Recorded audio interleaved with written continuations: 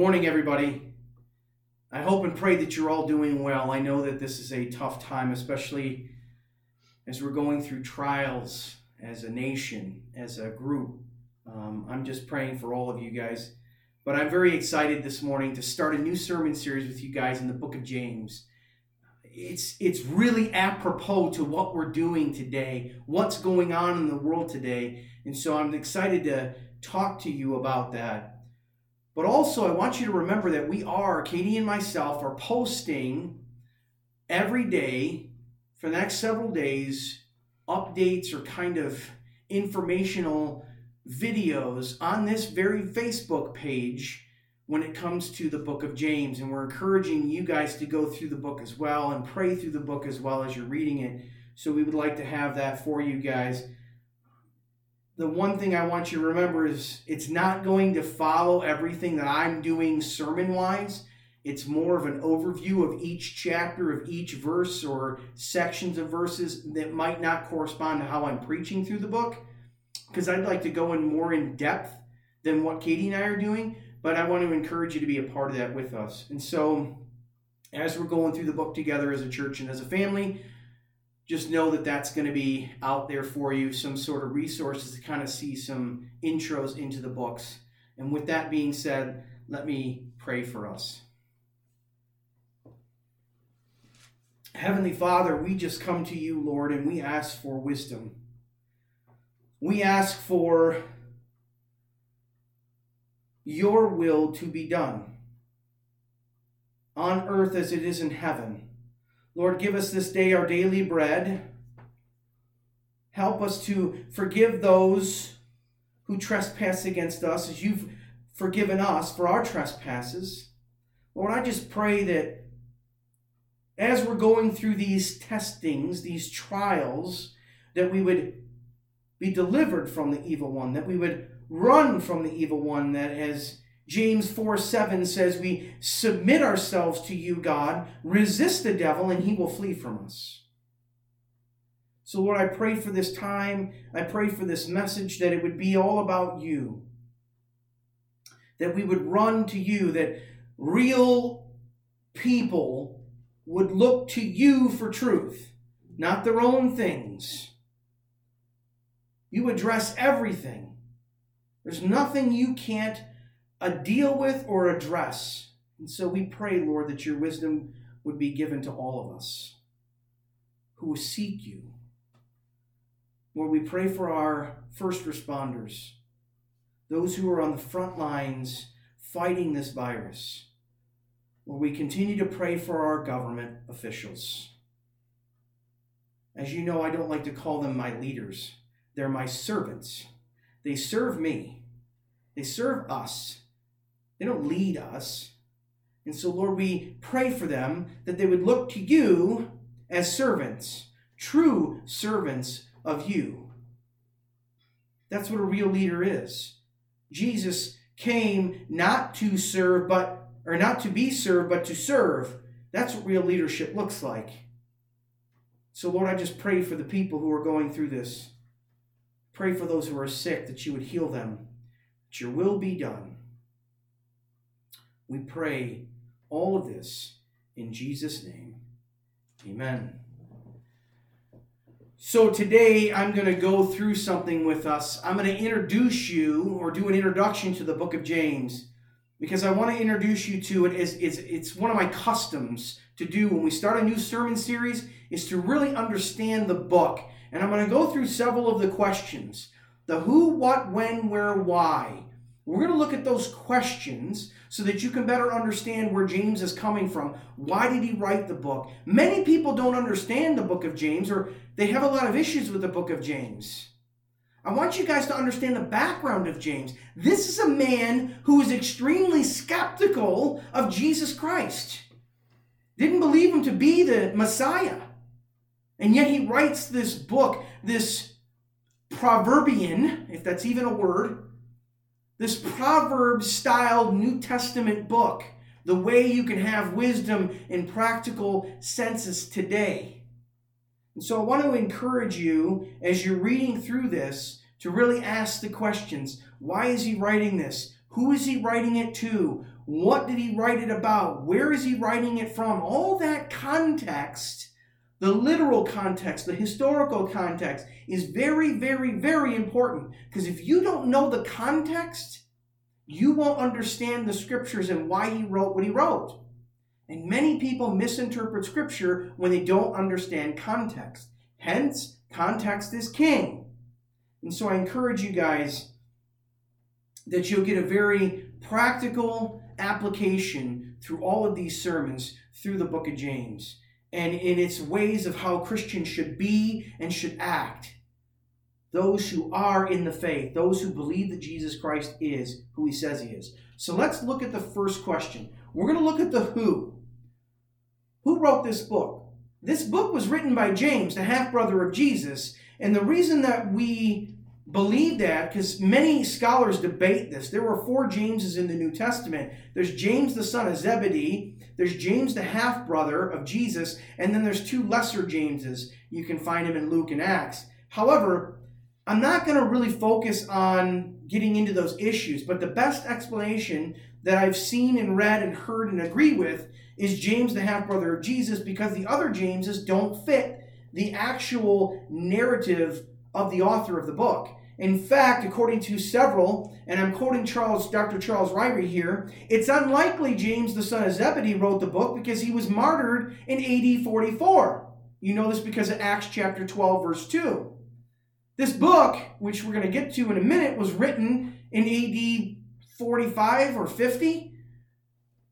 But the authoritative tone of the letter not only rules out the 2 lesser Jameses, but points to the half-brother of Jesus because he was the recognized leader of the true church in Jerusalem. And we know this because of Acts 12, we know it because of Acts 15, and we know it because of Acts 21:18.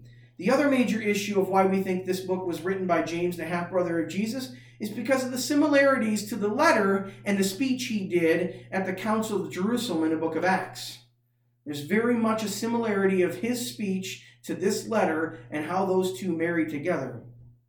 So, James, the half-brother of Jesus, wrote this book. And that's going to be important later on because remember, I just said it. James is a skeptic of who Jesus Christ is. He doesn't really believe him to be the Messiah until he sees the resurrected Christ. And then he writes a very powerful book, a very applicable book to all Christians. We're going to see who he actually wrote it to. In fact, that's the question we're going to move on to is, that's the who wrote the book. We're going to move on to the what. What's this book all about? There are a couple of things in this book you need to be aware of when it comes to this book. And it's all about, number 1, we're going to look at the testing of your faith and what that produces. Number 2, we're going to look at the sin of partiality, or making someone who is rich more important than someone who is poor. Number 3, we're going to move on to faith and works. How do those 2 things work together? Number 4, we're going to look at our tongues and the power of our speech and the power that it has in this world. Number 5, James is going to touch on true wisdom in Jesus Christ and how that wisdom can overcome our sins. 6, he's going to warn us about living like the world lives. And 7, he's going to end this book on patience and suffering and prayer of the faithful. That's what this book is about. Let's turn to the when. When was this book written? The agreed upon by most theological scholars is around 45 to 50 AD, like I said earlier. Now that's important to know because that's about 15 years after the resurrection of Jesus Christ that we start to see books being written to the churches. Now remind yourself of this. This is just one book that's been written. There was others. Paul wrote other letters to the churches, other epistles. But we're within a time frame of a fledgling church, 15 years. And God is writing to these people through James, and he's telling them to encourage them to look to him. And there's all these different things going on in the world today, and they're a persecuted group. They're very much a persecuted group. They're a fledgling, the way group, and they're not really called Christians or Christ followers until we see it in Antioch. And you can read about that in the book of Acts. But like we've been saying in our daily updates about this book, it's an important time for the church. It's a very important time for the church because they need to find common ground. They read a book together so they can grow together while they're apart, while they're separated. And you're going to learn why they're separated here shortly. But they would meet in houses together. And they would actually read various letters sent from the apostles and teachers. And they would worship God together. And they would pray together. They would break bread together. This is very much the early church, the house church movement.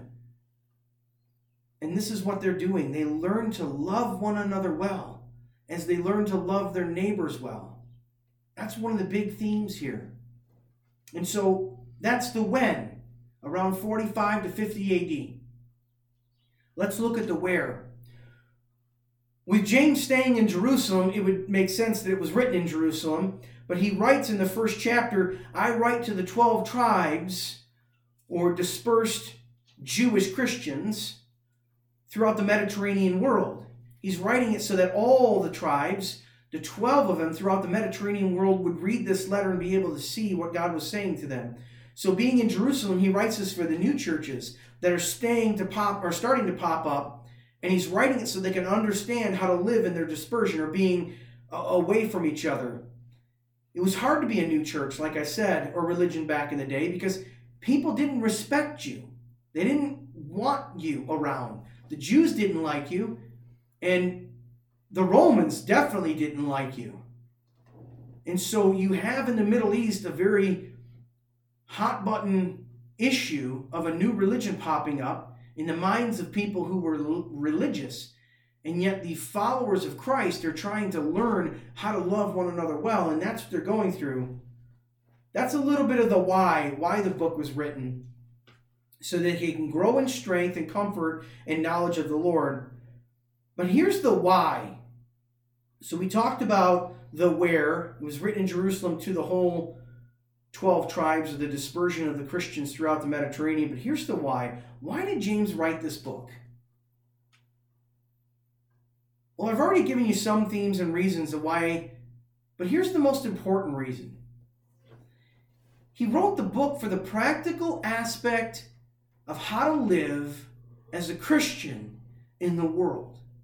He wrote it so that our lives, we live our lives through our faith, and that produces works, good works in advance for us to do. He wrote it so that we would believe that our faith works, but not that our works is our faith. And there's a big difference there. Works do not save us. Let me say it again. Works do not save us. Our faith does. Hence, faith without works is dead. That's why so many people consider this to be the Proverbs in the New Testament. Charles Spurgeon says it this way: when you go through a trial, and this is what James is going to talk about, the sovereignty of God is the pillow upon which you lay your head. That means that the early church is really going through some tough times. They're being persecuted by many, and they needed to hear from the disciples and the apostles so they can learn and be encouraged. They needed to know in the midst of the trials that there's someone else in control. That's the meaning of sovereignty of God. As Dr. Charles Riley puts it this way, ultimately God is in complete control of all things, though he may choose to let certain events happen according to natural laws that he has ordained. God has a plan and is in control. Psalm 135:6 says this: whatever the Lord pleases, he does. In heaven and on earth, in the seas and all the deeps.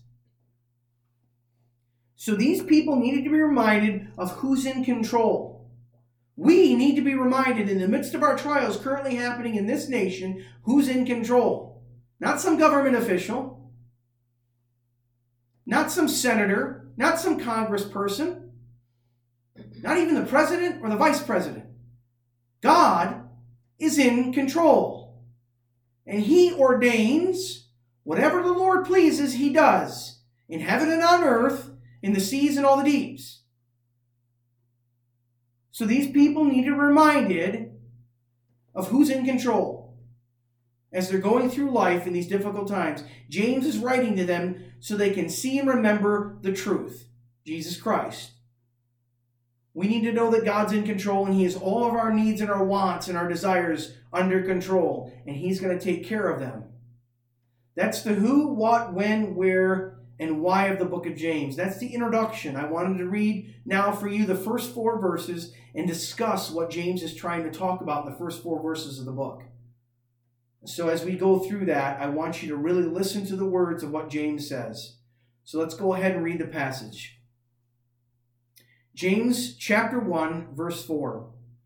James, a servant of God, of the Lord Jesus Christ, to the 12 tribes in the dispersion, greetings. Verse 2.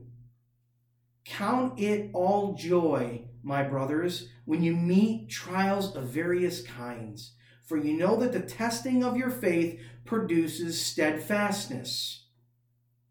Verse 4. And let steadfastness have its full effect, that you may be perfect and complete, lacking in nothing. Count it all joy.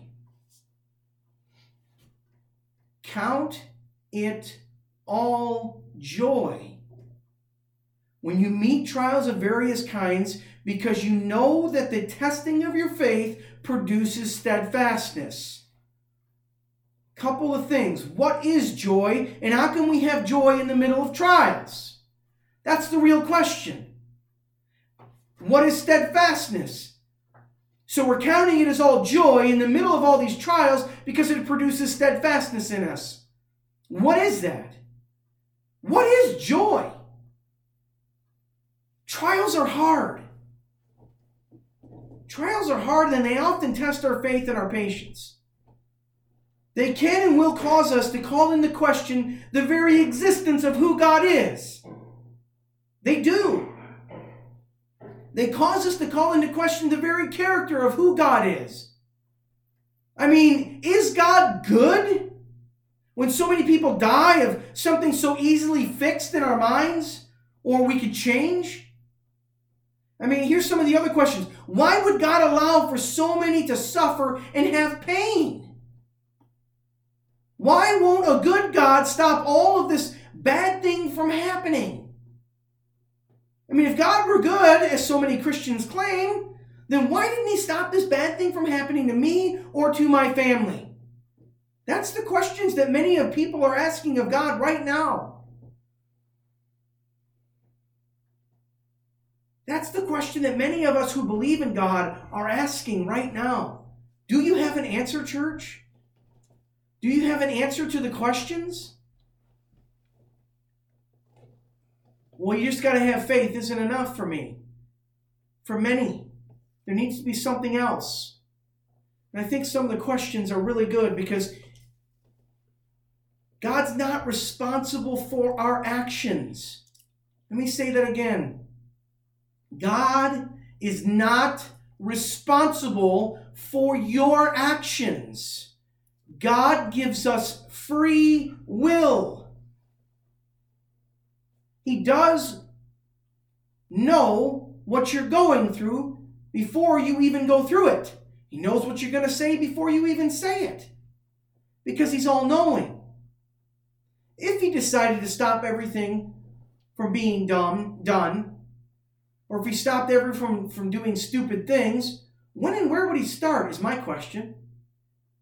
When and where would God start? And who would He start with? If He starts with me, that wouldn't be free will, in my opinion. But if He started with somebody else, maybe it would be. See how hypocritical that is? That wouldn't be free will if He decided to stop people from making their own choices. It wouldn't be free will. These are not easy answers. And why should Christians count them as joy when someone bad happens or does something bad? Why do you count it all joy? Well, He tells us right away. Joy, because it produces steadfastness in us. in verse 4. And it has a full effect in helping us be perfect and complete, lacking in nothing in Jesus Christ, who is perfect and complete. Trials come in this life. Job, during his testing and trial, said this in the midst of them: though he, being God, slay me, yet I will praise him. If you don't know the story of Job, you have to go about in the Old Testament and read it. Jeremiah had some issues with trials, and he was considered the weeping prophet. He said this about God in chapter 31 of his book, verse 13: I will turn their mourning into joy. I will comfort them and give them gladness for sorrow. I will feast the soul of the priest with abundance, and my people shall be satisfied with my goodness, declares the Lord. In the midst of trials, God will take care of you and love you. Maybe not the way you think he should, but trust me, he's there. Maybe not the way your friends think you should, but trust me, he's there. He's in control. That's the truth. And you have to tell yourself the truth when you're asking why.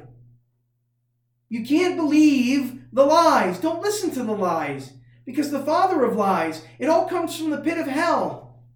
This is happening because you've sinned, Job. This is happening because you've done something wrong. Fill in the blank. God must not love you because you keep on sinning. It's not true. Yet while we're still sinners, Christ died for us. That's the truth.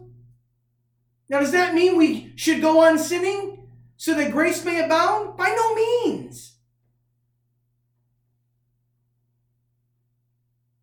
I find it very interesting. What we have today is a very big trial going on. And everyone in the nation is feeling the trial. I used to ask myself when I was reading Scripture, how in the world would the whole nation of Israel weep or mourn? And now I know. And so do you. We can make it through this time because we have God.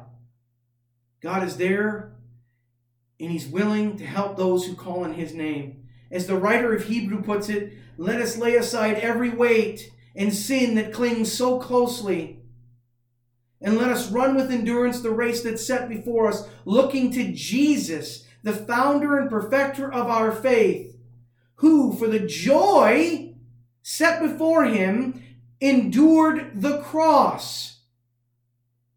Let me say that one again. Who, for the joy set before him, endured the cross, despising the shame, and is seated at the right hand of the throne of God. Consider him who endured from sinners such hostility against himself, so that you may not grow weary or faint-hearted. We haven't even shed our blood or come to the point of shedding our blood for sin. So trials produce a steadfastness in us. Joseph had the same kind of issues. His brothers hated him and sold him into slavery, yet God took care of him. In fact, my favorite verse in all of the scriptures is Genesis 50:20. Let me read it for you. Joseph's telling his brothers this: as for you, you meant evil against me. They sold him into slavery. But God meant it for good. In the midst of trials, people do stupid things. Look up the definition of stupid. It's probably not nice for a pastor to say because it seems mean. I could just say they show a great lack of intelligence or common sense. It's the same definition. So people do stupid things. They even do evil things. However, God's in control, and we can rest on that fact. We can rest on that fact that God's in control. I'm going to say it one more time. Rest in God being in control. When you were a kid, you didn't question whether your parents were going to pay their bills so that you could get a roof over your head or food in your mouth. Maybe some of you did, but you're still alive today. How did you make it? Run the race that's set before you. Don't grow weary of God or things in this world. Let me share you a story about someone or something not giving up and the great things that it has accomplished. I think it's very important for Christians to hear. Craig Brian Larson writes this. This is what he writes. In 1972, NASA launched the exploratory space probe Pioneer 10. According to Leon Jeroff in Time magazine, the satellite's primary mission was to reach Jupiter, photograph the planet and its moons, and beam the data to Earth about Jupiter's magnetic field, radiation belts, and atmosphere. Scientists regarded this as a bold plan. It's 1972. For those of you who were born in the 2000s, we didn't have cell phones really back then. So your little phone that you got now, remember when this is happening. So they're calling this a bold plan. For the time on Earth, at that time, no satellite on Earth had ever gone beyond Mars. And they feared the asteroid belt would destroy the satellite before it could reach its target. But Pioneer 10 accomplished its mission and much, much, much more. In fact, swinging past the giant planet in November 1973, Jupiter's immense gravity hurled Pioneer 10 at a rate of speed so fast towards the edge of the solar system that 1 billion miles from the sun, Pioneer 10 passed Saturn. At 2 billion miles, it hurled past Uranus. Neptune at nearly 3 billion miles. Pluto almost 4 billion miles. By 1997, 25 years after its launch, Pioneer 10 was more than 6 billion miles from the sun. And despite that immense distance, Pioneer 10 continued to beam back radio signals to scientists on Earth. Perhaps most remarkable, those signals emanated from an 8-watt transmitter. An 8-watt transmitter, which radiates about as much power as a bedroom nightlight and takes more than 9 hours to reach Earth. The little satellite that could was not qualified to do what it did. Engineers designed Pioneer 10 with a useful life of just 3 years, but it kept going and going and going.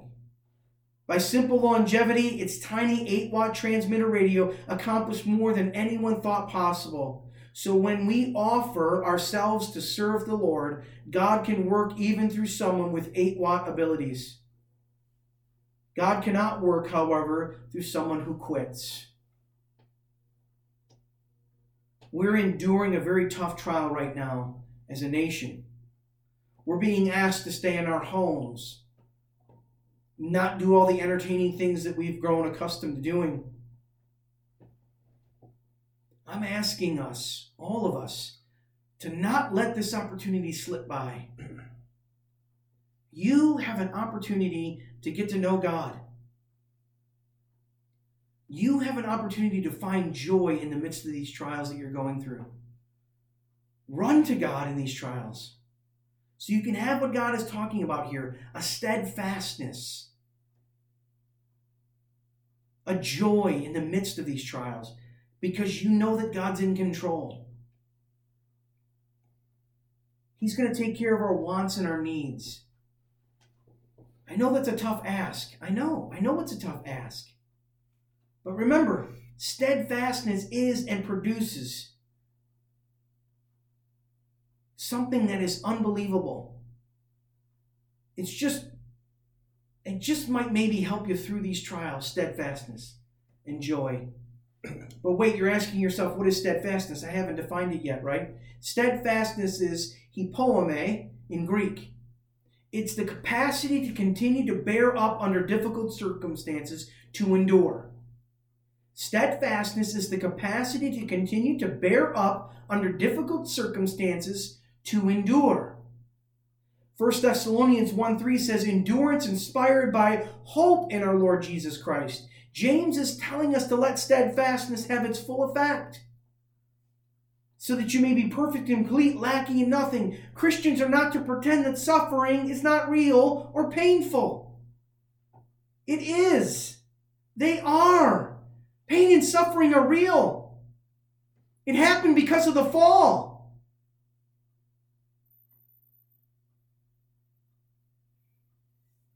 To find joy in the midst of our suffering is a very difficult thing, but you can find joy when you believe the truth of who God is. God is good. God is love. And the suffering will end. It's an important lesson here. Sometimes God's purpose in sending us trials and suffering is to strengthen our faith and trust in Him. Psalm 119:71 says this, "It is good for me that I was afflicted, that I might learn your statutes or decrees." That's where the prosperity gospel people, the health and wealth garbage people, get it wrong. I have no problem telling them that. It's absolute garbage to tell people that God is all about health and wealth and prosperity. Many of the times when people talk about health and wealth and that disgusting message, they talk about, I can do all things through Christ who strengthens me. Do you know the context of where Paul wrote that message? He was sitting in a jail cell. Not like what you think of today in America, guys. They would poop and pee in their jail cells. It was a disgusting place. And he wrote, I can do all things through Christ who strengthens me. He knew what it was like to have plenty and have nothing. And he knew in the midst of all of that, the joy he found was that God was in control. It's not about health and wealth. It's not about what looks successful. Stop running to that. I'm asking you, I'm begging you. Success in America today is not the success that God is talking about. It's not about how many people come to your church or how much money your church has.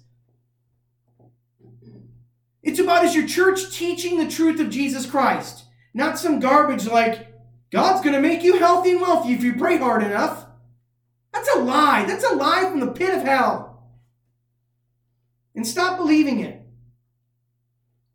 Too many people believe that since this church has tons and tons of people that go to it, they must be successful. No. They have a lot of people that want to be tickled in their ears. They want to hear what they want to hear. They don't want to hear the truth that trials and pain and suffering are real in this world. C.S. Lewis put it this way, pain and ultimately suffering is God's megaphone to rouse a deaf world. A deaf world to Him who are not willing to listen to Him. And so He takes away your precious sporting events. He takes away your precious movies. He takes away your precious eating out. And He says, come run to me. I'm the one you're going to find joy in. How many in the church believe that truth? Yeah, I sound angry right now because you know what? After 3 years, actually a long time, after 20 years, I have met more people in my life who care about their wealth and their health than they do about knowing who God is. Stop it. Learn to run to God. Learn to look to Him. Stop looking to your creature comforts. Stop worshiping all the stuff you think that's important. Start worshiping the real important thing. Jesus Christ, who died, who endured the cross for us.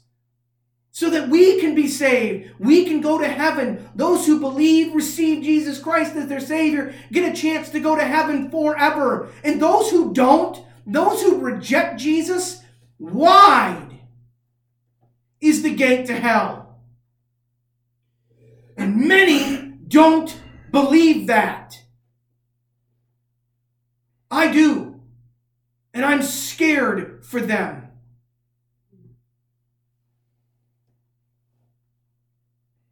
You don't have your entertaining sporting events right now. You don't have blockbuster movies. So don't waste your time. Don't waste your opportunity right now. My father, who is a very wise man, once said to me several times, and I love this line, you have an opportunity to learn. This is an opportunity right now for you to learn. He said that to us. I love it. Because it's true. We have an opportunity to learn right now. Learn about God.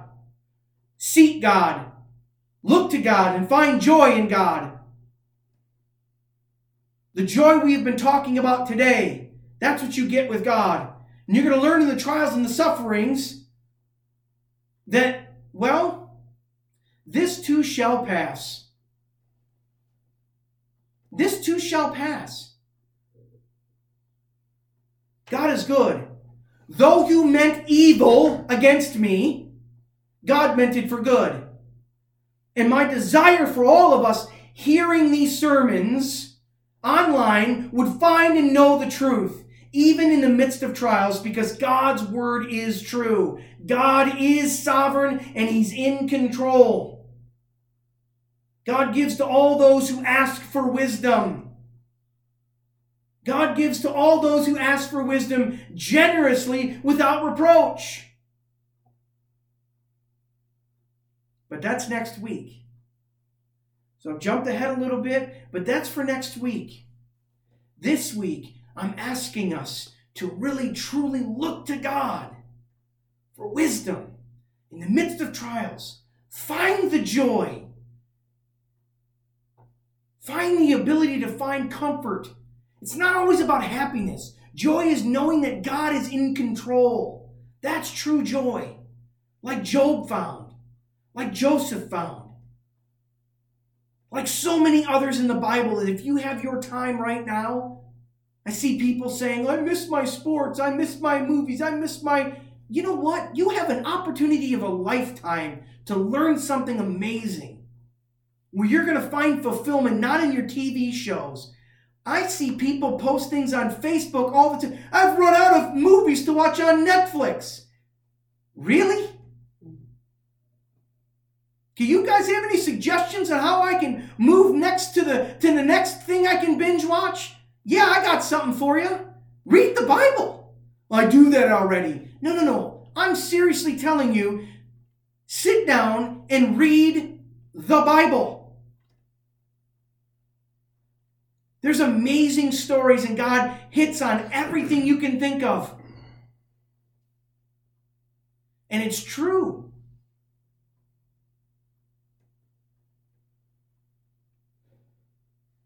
Find joy. Because when you find joy, and you count it all joy, my brothers, when you meet trials of various kinds, you know that the testing of your faith produces steadfastness. And steadfastness, let it have its full effect in your life, so that you may be perfect and complete, lacking in nothing.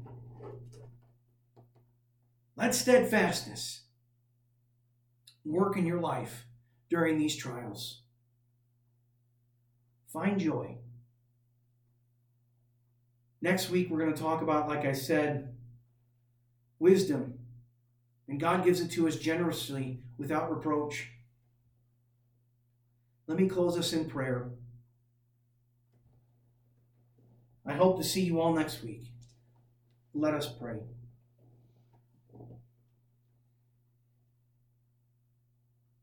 Heavenly Father, we're in the midst of a trial right now. We're struggling right now. Lord, we want to take this trial and we want to find joy in it, which results in steadfastness, which leads to maturity or being perfect and full, being complete. It develops in us. Lord, I know you wrote to the Jewish Christians throughout the scattered world, the Mediterranean world, but this book really, it applies to all of us.